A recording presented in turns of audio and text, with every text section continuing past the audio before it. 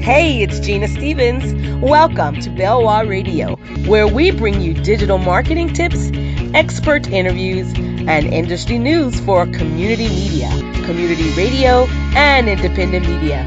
Visit our website at belwahmedia.com. Welcome to Belwah Radio. My name is Genia Stevens, and I am your host. Today's podcast is going to be broken up into 3 parts because it's a little bit longer than what I usually do. We're going to be talking about storytelling, how to tell the social justice and advocacy story. C.G. Jung was a Swiss psychiatrist and psychotherapist who founded analytical psychology. The reason for evil in the world is that people are not able to tell their stories, he said. Now, this is a presentation I gave at Community Shares of Wisconsin, here in Madison, Wisconsin. And so I'm going to break this up into a few parts because this was a 1-hour-long presentation. So I don't want you to have to sit here and listen for an hour. I want you to be able to listen to it in a few parts so you can break it up and then come back whenever you have more time. So storytelling, how to tell the social justice and advocacy story. Storytelling can extend the life cycle of conversations with community members, key stakeholders, policymakers, and major funders. Now, it's important to develop a strategy that encourages and empowers every staff member, board member, and volunteer at your organization to create stories as part of their regular duties. So one of the things you want to make sure you do is you want to foster that culture at your organization. You want to do whatever you need to do to create that as a habit, as a norm at your organization. You want to make sure that's a culture, and you want to establish a culture that values the importance of stories coming from the people who are most impacted by the work that you do. Now, the people who are most impacted by the work that you do can be the people who use your services and the people who work for your organization.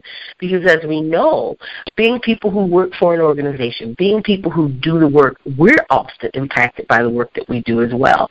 So you want to establish a culture that values the importance of stories coming from the people who are most impacted by the work you do. That can also be the people in the community, not necessarily just the people who work for the organization and not necessarily just the people who receive services from your organization. You also want to remember that it's important to close the skills gap that's very prevalent in social justice and advocacy organizations. So provide the training your staff needs to get their job done. That's one of the things I'm noticing on a very regular basis when I go in and do presentations and workshops. And I'll often say, raise your hand if you've ever gone to a storytelling workshop or sat in on storytelling presentations. And usually there's just a few people out of the whole group who've actually had that training. Or I'll say, raise your hand if you've ever had any training in putting together a video. And, very few people raise their hand, which I find really odd because we all have video capabilities on our phones, right? So, or I'll say raise your hand if you've ever put together a simple email campaign. And there's very few people who've done that, which is weird because you have these really simple email marketing tools out there that anybody on your staff can learn how to use. So there's all kinds of very basic, very simple marketing tools out there, all kinds of tools that can be used that anybody in your organization can learn to use, and there's a serious skills gap in your organization. So I think it's very important that you learn, that you get your staff trained on even some of the most basic things so you can close that skills gap.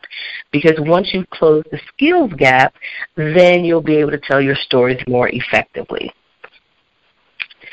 So social capital, let's talk a little bit about what social capital is.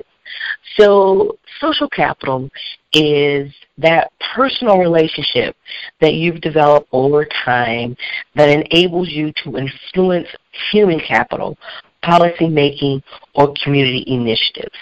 So when you have that social capital, then you can use that social capital to help build relationships, right? So we all know that when we have social capital, we can do a hell of a lot more in our community when we have social capital that we can spend.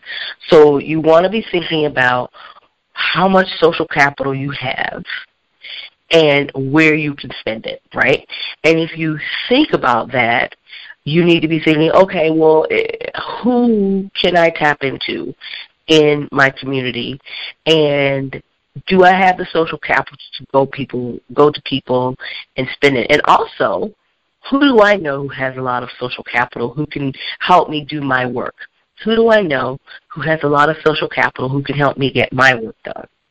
So if social capital is about relationships, then storytelling can help you build those relationships. So let me say that again. Social capital refers to personal relationships people have developed over time that enables them to influence human capital, policy making, very, very, very important when you do social justice work and advocacy work. You want to influence policy making and community initiatives. So tips: develop and distribute stories that communicate solutions to important community, social, and political issues. Then use your social capital, right, to build relationships with people who are going to use their social capital to help you distribute those stories that communicate solutions to important community, social, and political issues. Develop and distribute stories consistently, strengthening those relationships with community members, key stakeholders, and policy makers. Okay, so I'm going to stop here, and then stay tuned for part 2, where we're going to talk about the key discussion points, which are going to be how to tell your story, encouraging consistent giving, and telling authentic stories. My name is Genia Stevens. Thank you for joining me here on Belwah Radio.